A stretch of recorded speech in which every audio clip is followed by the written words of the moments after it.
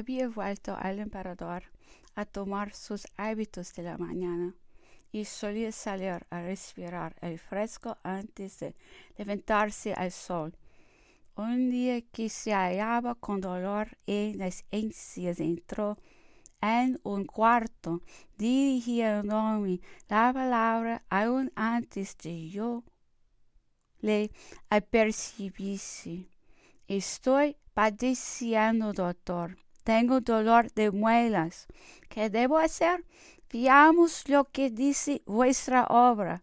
Yo tenía delante mis láminas anatómicas desarrolladas y sin darme lugar para responder se puso a disertar sobre aquel gran trabajo.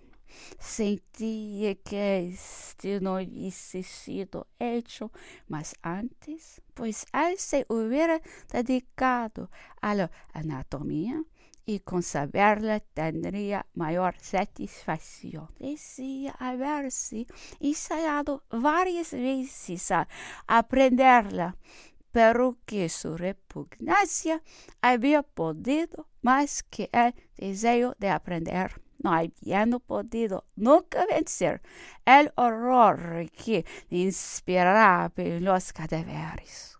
Con estas láminas se puede decir que ya son inútiles las disecciones.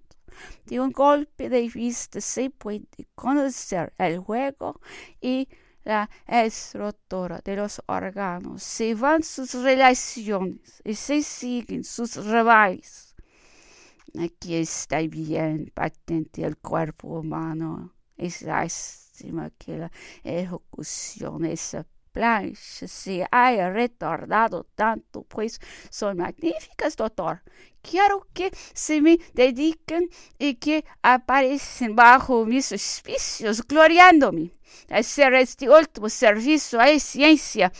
Yo suministraré los caudales para que vayas a Europa y las publiques, pues es un monumento a cuya cooperación ambiciono en varias ocasiones. Me reiteró esta especie y cada vez me hablaba con nueva satisfacción de aquella empresa. Pero ¿por qué no habéis trazado una línea de demarcación para indicar lo que es vuestro? Es lo que es de Mascagni. A veces se apetece hacer a cada cual homenaje del fruto de sus tareas.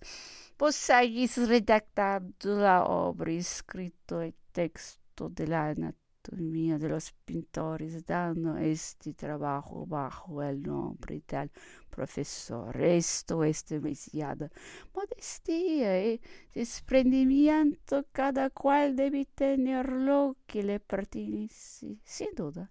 Pero mi parte está ya hecha.